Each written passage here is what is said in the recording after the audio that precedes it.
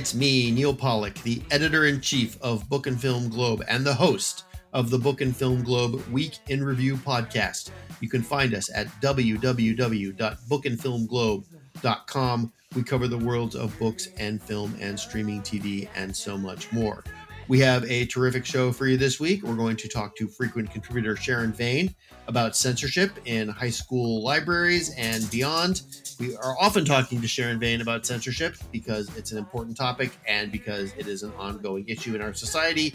It may not be fun to talk about, but it's important. It's eating your vegetables. Not everything can be the Marvel Cinematic Universe. That said, we're also going to talk about the Marvel Cinematic Universe this week with contributor Scott Gold, who has reviewed the new MCU show on Disney Plus, Moon Knight. But first, we're going to talk to film critic Stephen Garrett about the new Michael Bay movie, Ambulance. Also not eating your vegetables. Definitely dessert. Dessert first, then vegetables, then entree. That's the order we're going in this week, and we're going to have a great time. So we'll be right back after this important musical interlude.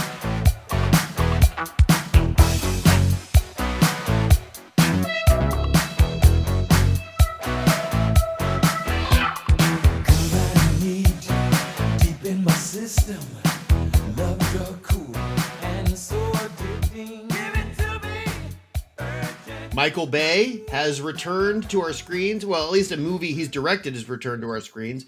A very noisy and obnoxious Michael Bay movie. Ambulance is now in theaters. I keep wanting to call it Emergency, but it's not called Emergency. It's called Ambulance. Stephen Garrett has seen Ambulance, and he has reviewed it for us this week. Hello, Stephen.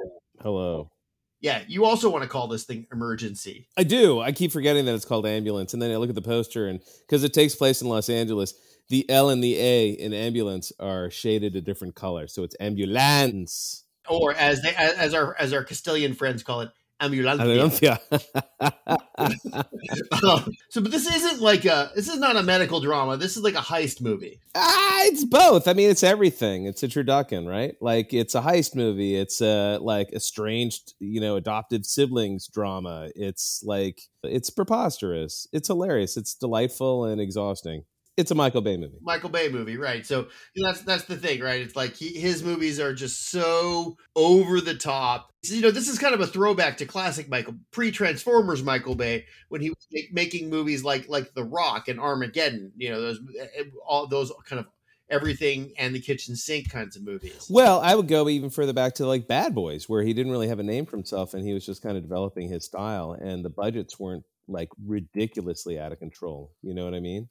And I imagine, given that this is a Michael Bay movie, that there are lots of exploding vehicles. A lot of exploding produce trucks, a lot of exploding pallets full of shipping cargo. It's like anything that can fly in the air and make a spectacular kind of mess, it explodes when cars hit it. Right. So now we know what to blame the supply chain problems on. It's Michael Bay. Right. It's exactly it. All right. So we have Jake Gyllenhaal and Yahya Abdul-Mateen II. These are both like legitimate actors. Yahya Abdul-Mateen II was most recently and memorably in Candyman. Yeah. And he was also he was the new Morpheus. He's the new Morpheus, and he was also in Watchmen. He was the blue guy who Mr. Wonderful. I don't remember his name at the moment. That's Mr. Wonderful. It wasn't not Mr. Wonderful, but he's the blue nuclear superhero. He was the new version of that. So, and Jake Gyllenhaal's reputation and filmography goes way back. So, you have real actors who are enjoying being in something completely ridiculous. Pretty much, yeah. I mean, they whatever gravitas you get is from their performances and just them as actors. More actors than movie stars. I mean, I've loved Jake Gyllenhaal for a long time, although he tends to love these sweaty, exhausting, manic performances, which are also kind of delightful. But he is very trimmed down, jacked up, and like wild-eyed. He must have made this around the same time because he was in that 911 operator movie, which is a lot less action. It was that the Antoine Fuqua movie that came out exactly during the pandemic. What was that called? I saw it. I don't remember the name of it. I don't remember the name of it either, but it also was based on a Danish movie just like this. So that's a weird thing. But yes, he's a wild-eyed, stressed-out person in a Danish remake. I really need to stop being an old man and remember the names of these movies. Anyway, I'm just saying that this is a genre of movie that I think it's cheap to make. I think it's cheap to make an exploding truck movie. Basically, you got an exploding truck heist movie with lots of guns, lots of flames, and honestly, like given that everything coming out of Hollywood is some sort of IP, based off of a comic book or an old TV show, it's kind of nice to see just an old-fashioned action pot boiler hit the screens. For sure. And, I'm sure there's some CGI mixed in here, but for the most part, it really feels like these are practical effects. Stuntmen, on the ground, flipping in cars and causing mayhem, or bayhem, as I like to call it. Do you know what's also refreshing on your point, too, is that not only this is not pre-existing IP, this is not a superhero movie, this is not like CGI larded like crazy. This is a modestly budgeted, completely bombastic movie where the heroes, the real superheroes, are the EMT, they're the cops, they're the firefighters, there's the paramedics. It's the ex-Marines. You know what I mean? Like, I think as cheesy as it is, Michael Bay is always drawn back to these everyday superheroes of our regular life, which I think is kind of refreshing. It is a little like cheesy, but it's sincere and heartfelt when he does it, as ridiculous as it is. And it's nice to be reminded of that. Well, there's a reason why his movies are so popular, because they're full of action, and they do kind of lionize the regular guy, and where Absolutely. a lot of our movies and a lot of our culture does not do that. Does the opposite of that. And also there's just a lot of like kind of big operatic, totally unearned emotional cues. Absolutely. Which, like any sort of, like cheesy commercial that pulls at your heartstrings in 30 seconds or less. These are all shortcut emotional triggers, that he uses with abandon. And, they are effective in their own weird way, but they're also completely ridiculous. It's just very coked up. Like he's all about like, what if we do this? What if we do that? I was reading about, there's this one big sequence that happens in the LA, that famous area where they shoot car chases by the LA River, which is really just like a, I don't know what you'd call it. It's not even a canal. It's like a dribble of water that goes down part of LA. You know what I'm talking about? Yeah. There's more water coming out of my bathroom faucet than there is in the LA River. The so-called LA River, which is a trickle, and it pops up in Terminator 2. It pops up in Grease. You see it a lot in movies, and of course, it's in this. And apparently, Michael Bay, dreamed up some sequence on the LA basin there, River Basin, at the last minute, because suddenly they had the okay to shoot there, and he had a couple helicopters. So everybody's like, "Oh my God, he pulled it out of his ass," and it feels like he pulled it out of his ass. But then again, nobody else is pulling those sequences out of their ass, so it's fun to see that. Who doesn't want to see like two low-flying helicopters chasing after an ambulance with Jake Gyllenhaal, shooting off a machine gun at them? Like this, it's cheap thrills. Why else do we go to the movies? Exactly, and also, and very specifically, it is so fun to see that larger than life on a big screen with a great sound system, with all the bombast. You're completely immersed. It's fun. All right. Ambulance, not Emergency. It's not called Emergency. It should have been called Emergency, I think.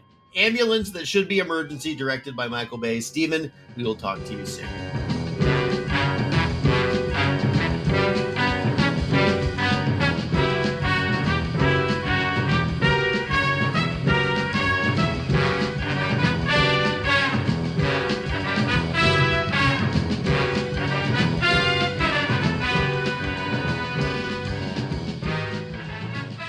We haven't talked about censorship in a little while on the Book and Film Globe Week in Review podcast. Unfortunately, that's not because censorship has gone away. In fact, it is stronger than ever.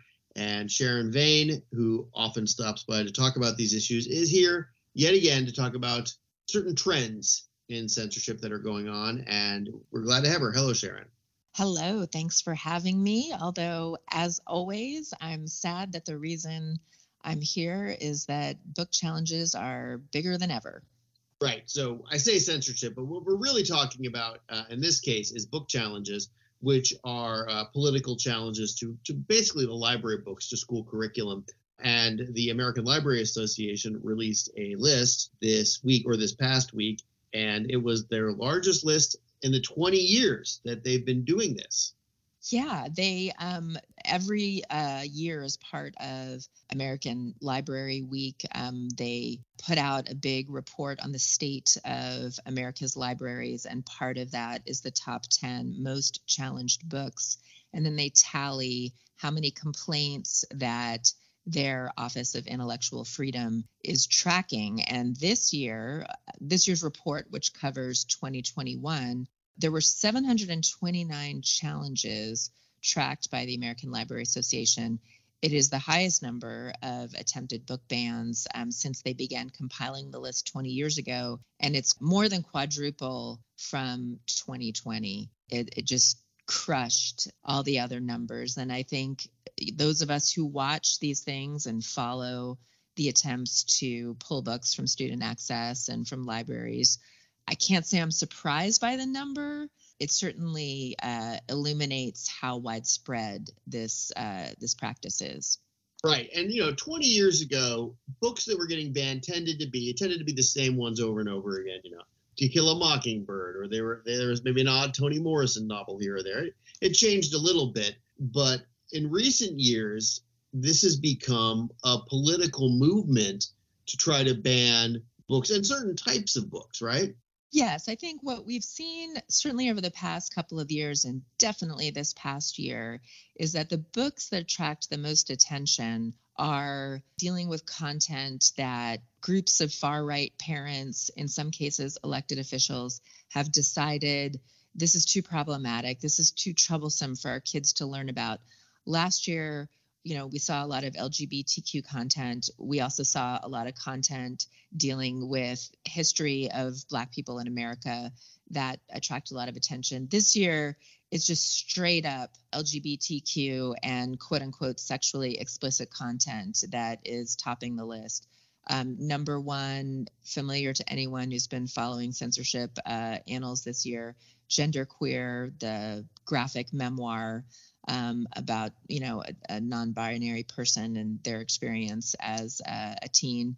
Lawn Boy by Jonathan Evison, which is actually an adult novel, but the American Library Association gave it an award, saying it had special appeal for young adults. And regular readers of Book and Film Globe will remember that we talked with Jonathan Evison, as well as number 4 on the list, Ashley Hope Perez, the author of Out of Darkness, which is just a constant target. The fact that these books are so familiar shows the playbook from the far right and why we're seeing these titles so frequently.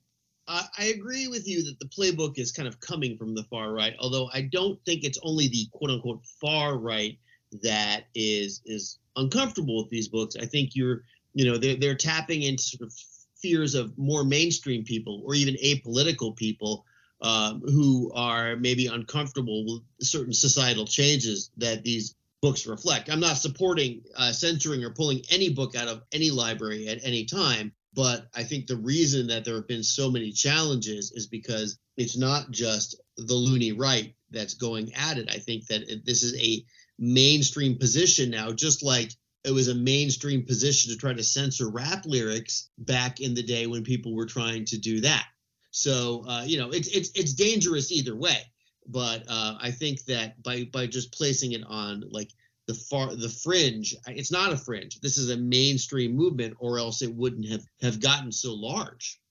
I mean, yes and no. I think that what's driving it is some really well-organized campaigns that are rooted in far-right conservative parents. I'm thinking about groups like Moms for Liberty or No Left Turn.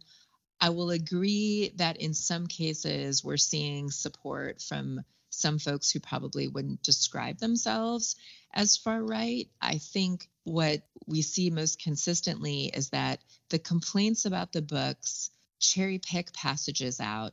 They use really charged language. We see a lot of the use of the word grooming, use of the word pedophile, use of the word pornography. Now, none of these things are actually what's happening with these books, But I think a lot of parents might see those words and, feel that little physical reaction of, wait a second, is there pornography in my kid's library? Do I need to take a look at that?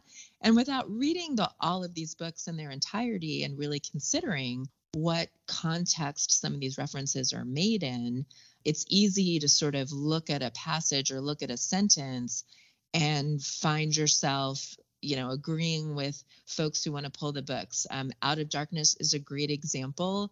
Traditionally, we hear the quote that gets pulled out of that book is a lot of really sort of coarse language about, oh, I want to do this to this girl and want to do that to that girl. And the chapter that it's included in is what this Latin girl had to experience, things shouted at her by these awful classmates and sort of the abuse she suffered verbally of what they were thinking. So it's not as though they actually are supporting it in the book. Just because something's included in a book doesn't mean the book is promoting that. You really have to consider the context. Right. And so here's what I was going to say about all this is that, there's this idea among the people who would censor or pull books off of shelves or who would challenge them, as they say. There's this idea that these books are driving the culture and are influencing kids to pursue certain lifestyles or certain behaviors, when, to my mind, they're merely reflecting what's actually going on. And you have, yes, in communities, liberal communities like you and I live in Austin or elsewhere, it's more normal and common to see transgender children, people talking about their transgender children on Facebook or wherever, or talking about issues of race and class and sex. But these things are also going on in conservative communities as well. And a younger generation is experiencing these things. And these books are merely a reflection of their reality. They're not driving it. They're not creating it.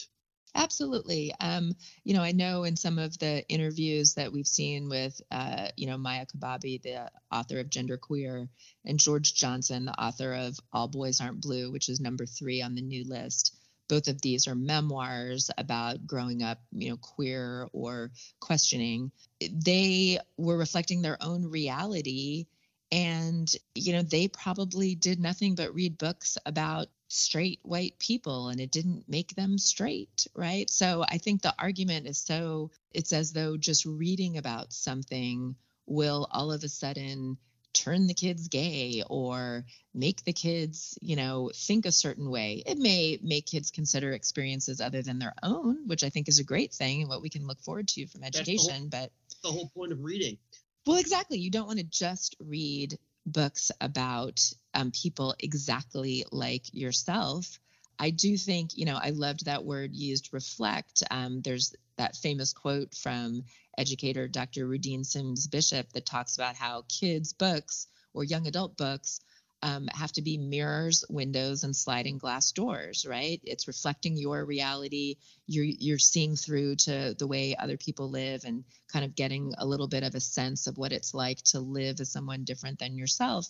But imagine going through I always use the analogy of, I'm a straight white lady. What if I went through my entire schooling and never read a book in which a straight white Jewish girl was included in anything I read? Given when we grew up, that's literally impossible. Right, exactly. But this is you think about how many students are out there who, are queer, or students who are Hispanic, students who are Black, students who are Muslim. They might get one bite at the apple, right? They might get one story or one novel that maybe they get to pick off of a whole choice list. When you start twisting the frame through which you see what is quote unquote classic or normal, or what kinds of stories we need to have in libraries. Libraries are designed to have something for everyone. It doesn't mean that every single book has to appeal to every single person. The book that's wrong for your family or wrong for your kid may be just right for another one. Well, and again, I feel like these parents are trying to stop the march of pure demography. It's really what it comes down to. Like I said, the literature reflects a changing society. It's one thing to encourage your kids to read books that promote good ethical behavior and tolerance and whatever. There's a lot of there are decent conservative values, but a lot of times this is just a mask for fear of change. And so I'm not down with it. I know you're not down with it. And Book and Film Globe is never in favor of censorship or book bans of any kind. I wanted to switch gears real quick and talk to you about this phenomenon of soft censorship that you wrote about in Book and Film Globe a few weeks ago, but we didn't get a chance to talk about on the show. What do you mean when you talk about soft censorship in literature? Well, it's one of the things that doesn't make the news the way a really viral book ban does, or, a person standing at a school board meeting, pulling out what they say are salacious passages. These are situations where it could be anything from a library is not going to purchase certain books because they're afraid of that kind of very public pushback, or it could be that at festivals and events, either certain authors don't get invited or certain books of theirs don't get talked about. One of the authors who has had this happen most recently is Brandy Colbert, who has written an award-winning nonfiction account for young people of the Tulsa Race Massacre. It's called Blackbirds in the Sky. And she was invited to a school district festival that was, interestingly enough, devoted to African American literature. And just days before the event was supposed to happen, her publishing team was asked by the organizers, "Hey, can you not talk about Blackbirds in the Sky?" And they pushed back and said, "Well, what's the problem with that one?" And they just said it could be too controversial, was the word they used. And they agreed that she could talk about it, but originally they had said that they would purchase copies of each presenter's books to disseminate in the schools. And they said they wouldn't buy the book because it would cause too much pushback. So she ended up declining to participate in the event because she felt like, how can we censor? It's a historical event. One of the most important historical events in Black American history. And, it's almost like parents and districts are afraid to send their kids to school because they might learn something. Well, that's it. I think a lot of parents would prefer that students learn exactly what they learned, because when you learn about the Tulsa Race Massacre is a great example of something I learned about as a grown-up, in part because it was included in a fiction book. As a result, I, started reading a little bit more about it. If you're a kid and you learn about something like that, maybe you're going to come home and start asking questions about how something like this could happen. And some parents don't want to have those uncomfortable conversations. But acknowledging that uncomfortable things happened in the past doesn't mean that, we can't go forward in a better path. There's some sense out there that just acknowledging that these things happened is somehow going to ruin their children, or it's too much for their children. We see this a lot. One of the recent big high-profile book bans, also in Texas, was Maus. That happened in Tennessee as well as in suburban Houston. They wanted to pull Maus, the Pulitzer Prize-winning graphic novel about the Holocaust, saying it was too tough for middle schoolers and high schoolers to read, when that same book is on the governor's appointed commission, Holocaust Commission approved list of texts for students to learn from. So when you really start digging into this, it just doesn't make any sense. Didn't we learn about the Holocaust in middle school and high school? I mean, are we supposed to pretend like it didn't happen? I think maybe we are. Well, sometimes in Texas we are. Yeah. Oh, it's always on my mind. Just shows you how my days go. Well, hopefully someday we can look back on this wave of censorship, and if not laugh, at least shake our head at the moral panic, the endless unscrolling moral panic before our eyes. I just don't get it. You raised kids, I raised a kid, and I feel like, the more you can teach your kids about as soon as possible, the better. And, nothing should be off the table. But I'm not running curricular development for the state of Texas. It's all age appropriate, right? I think there's this, again, the political rhetoric, makes it seem like, oh, in kindergarten, they're trying to encourage children to, turn gay and, become drag queens when, actually, I mean, the only thing that's happening in kindergartens is, hey, we appreciate different kinds of families, and families can look different. It's like some are like this, some are like that. It's just super simple, super basic. And, the conversation in elementary school is very different from the conversations in high school. And ignoring something doesn't mean kids aren't going to find out about it later. All right. Sharon Vane, once again on the censorship, the book banning, the book challenging, the book denying beat for us. We'll talk to you soon about something related to this, or maybe something else. Maybe we'll talk about something else next time. That would be nice. It would be intriguing to get to talk about something that isn't sort of the slow morass of removal of access to all kinds of books, but we'll be on the beat. We're letting people know what's going on. So I stand ready. All right. Thank you, Sharon. We appreciate it.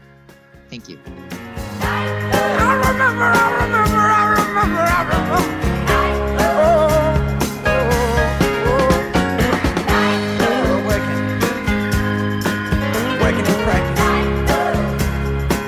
Working and practice all of the night moon.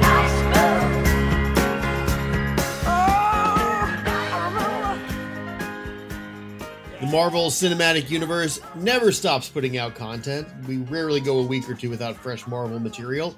And a new show has appeared on Disney Plus called Moon Knight.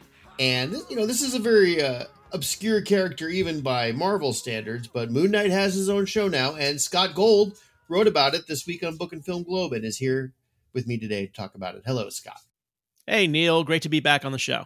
Yes, so I've been watching Moon Knight. I'm a Marvel completist. That's the one sort of big pop culture thing that I don't miss any of. But I turned it over to you because the main character is played by Oscar Isaac, who is not an actor that I am particularly fond of. So I didn't know if I was going to get to be objective about this show.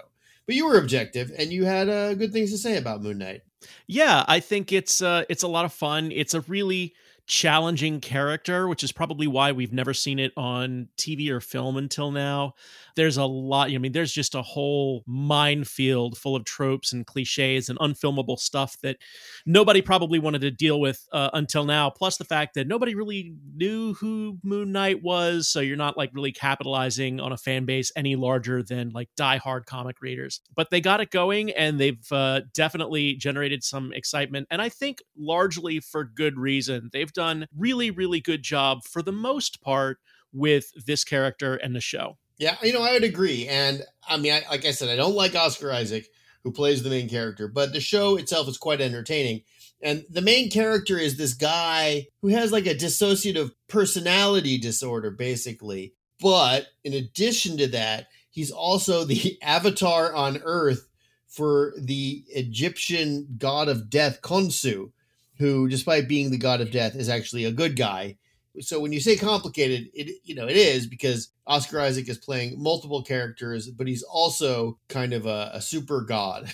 Yeah, it's really complicated in the fact that, you have Mark Spector, who the interesting thing is, so you have this character, and we can refer to him by various names, but the original identity is Mark Spector. Now, we're introduced to the character as Stephen Grant, which is an alter of Mark, but we have several alternate identities to deal with, plus Moon Knight, who's, the costume vigilante superhero, kind of similar a little bit to Batman. If, Batman had multiple personalities and was possessed by an ancient Egyptian god of the moon. And could fly. Yeah, there's, I don't know if he can fly. I think it's a cape thing, but, it's all, comic book stuff. But, it's very complicated because, you have to deal with the dissociative identity disorder stuff. And the fact that Mark is never fully on sure footing with his own mind. Like, he is a broken, fractured person, which is why the character was taken advantage of, some say, by this god who can use him as his avatar on Earth to fight injustice and go after bad guys and do the things that gods want humans to do. But he's a handy person to do that because he's also like a trained mercenary and a killer and a spy. Yeah, he's got the skills. He has access to resources, whereas Stephen Grant, who's the character we meet as Oscar Isaac, is kind of like this weird, nerdy British intellectual. We learn more about him in the second episode. He's obviously very learned. He can speak French. You know, he has his own set of skills, but he is presented in the first couple of episodes as this incredibly neurotic milquetoast. I mean, super annoying character. Oh, he's a schmuck. I mean, I think there's no better word for it. I mean, and because Mark Spector canonically is Jewish, I think it's imperative that we employ some Yiddish insults because as depicted here, Stephen Grant is he's a total putz. Like, he is not he's a schmuck. He's a putz. He's a schmo. He's a schmagegi. He's a schlemiel. You know, it's all of them. All of the 800 words in Yiddish for penis. Like, he's all of them, which is really fascinating because, and it's a choice that they made, and I think partially Oscar Isaac made, and I think he had to convince the showrunners and everybody to do this. You know, what any British person would say is a comically bad Cockney accent. Because Stephen Grant in the source material is about the farthest thing from this character as can possibly be. He's in the comics. He's a suave, handsome, rich, millionaire playboy movie producer, which this guy is like clearly not.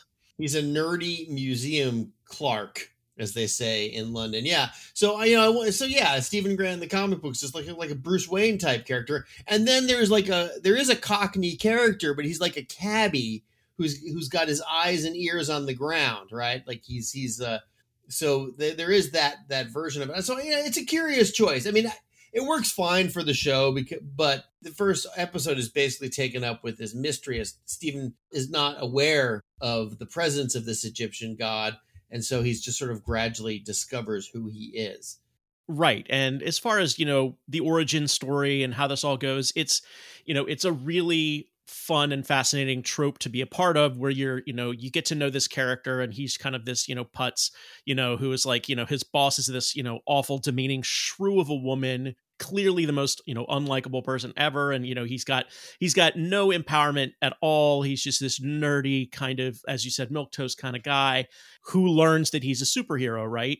And he has all these other personalities and all the complications that come with that. But that discovery by the nerdy guy that they have superpowers is like one of the most quintessential hero tropes because it's wish fulfillment for all of us, right? Like we all kind of feel like this kind of powerless person every now and again in our lives. Speak for yourself, buddy. I know you're a real life superhero, Neil. I can't relate to you whatsoever. But for me and a lot of people I know, there's a lot of wish fulfillment going on where you kind of discover that you're suddenly, this superpowered person. And there's something of that in there. But the interesting thing for me is I was just toying over in my mind, if one has dissociative identity disorder, usually the alters are there to protect the main identity in some way. So why would a person that's relatively powerful create an identity that's such a lowly nerd? Well, he's got some intellectual gifts, as we've learned. So at some point, he's going to have to solve a puzzle or, do an equation or speak a language or something, because Mark is kind of a dunderhead. He's a muscle man. So, he's got this, his wife, who is a beautiful, intelligent woman, who obviously is attracted to his masculinity, but Stephen shares some of her qualities. So there's something going on there. I don't know what it is. I don't really care, honestly, but it's going to unfold. We should talk about the villain, though. The villain of the piece, played by Ethan Hawke, who is absolutely terrific in this. Yeah, I thought he's fantastic. And, there's a part of me who's always, going to be a little biased against him because I hated his character in Reality Bites. And that was my first Ethan Hawke experience. But, he clearly made up for that in subsequent films and his work. I thought it was a curious choice because, I still kind of see him as this 90s heartthrob, but we're not in the 90s anymore. We've come a long way, and so has he. And it turns out to be a really, really appropriate choice for casting, and he kills it because he plays this cult leader for another rival Egyptian god, Ammit, who is the soul eater, about as scary as you could possibly get. All these Egyptian gods are more than a little bit terrifying. But that's a particularly terrifying one. And he is Amit's avatar here on Earth, and he's grown this cult up around him. And he possesses the necessary traits for a cult leader. He's a polyglot, he's intelligent, he's charming, but there's something sinister and a little bit dead behind his eyes. And when we finally get a scene in which Stephen and Arthur Harrow is the character's name, they finally have a conversation. You can kind of see, where that evil lives. And it's a really powerful and fascinating scene. And I think he's going to make for an excellent villain. Agreed. And he also, let us not forget, he has the power with a magic staff to pound the floor and summon up a semi-scary looking CGI dog. Yeah, jackals coming out of the other sphere or other world. Or it's a dog. It's just a scary dog. It's a dog guy kind of thing. It's some sort of hybrid. I don't know. It's a scary monster coming out of nowhere. That's what he can do. Yeah, but Moon Knight doesn't have any trouble killing these dogs. This is not the boss battle. Yeah, and I think the ultimate boss battle for this character is himself, and that's going to be a big part of the show. And it's a big part of the character is that, his challenges are equal with his own fractured mind as they are with whatever, big bad evil guy he's going to battle with today. So he's a very complicated hero trying to keep all of these things straight, introducing other personalities. It is not an easy task for someone to put on screen, but so far I think they're doing a really good job. They're using some kind of tired visual cues and visual language for dissociative identity disorder. A lot of mirrored surfaces and fractured. Yeah, mirrors. It's like there are mirrors everywhere. Everything's a mirror. Right. But yeah, okay, yes. Is it, a masterpiece of avant-garde cinema? No. Is it an entertaining comic book show? Yeah, it is. And, Marvel once again has managed to take an obscure character and make him or her, in this case him, a pop culture icon. So Moon Knight is airing now on Disney Plus. Episode 2 is already up, and we will start seeing more episodes starting next week. Scott, thank you so much for talking to me about it, for writing about it for the site. Thank you so much. It's been a real joy to write about the MCU for you. And I thought what I felt was simple, and I thought that I don't belong. And now that I am leaving, now I know that I did something wrong, 'cause I missed you. Yeah, I missed you.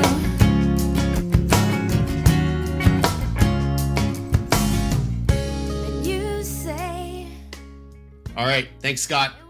Moon Knight is on Disney Plus now. And also thanks to Sharon Vane for talking to me about trends in censorship. Let's hope they don't continue, but they probably will. And also thanks to Stephen Garrett for talking to me about trends in Michael Bay movies, which will also probably continue. I am Neil Pollack. I am the editor-in-chief of Book and Film Globe, www.bookandfilmglobe.com. Unlike Moon Knight, as far as I know, I only have one identity, and that is the identity of the greatest living American writer. We cover the worlds of books and film and streaming TV and so much more. Thank you so much for listening to the show. Thank you so much for reading the website. I really appreciate it. We will talk to you soon. I thought I'd live forever, but now I'm not so sure. You try to tell me that I'm clever. That won't take me anyhow or anywhere with you. You said that I was naive, I thought that I was strong. Oh, I thought, hey, I can leave, oh, but now I know that I was wrong. Hello, I'm Moon Knight. Would you like to see my crescent sword? I don't know where I am. I think I have a sleeping disorder. Oh, me goodness. I can't figure out why I'm doing all these things. I'm Stephen Grant. I work at a gift shop. Well, have you got this spam? I'm going to be doing that all day now. My wife is going to kill me. 'Cause I missed you. Yeah, I missed you. You said you called me 'cause you want me, and one day you let me go. You try to give away a keeper, or keep me 'cause you know you're just so...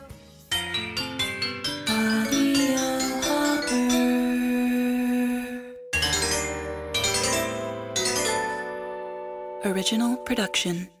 Most podcasts are awful. Most news is noise.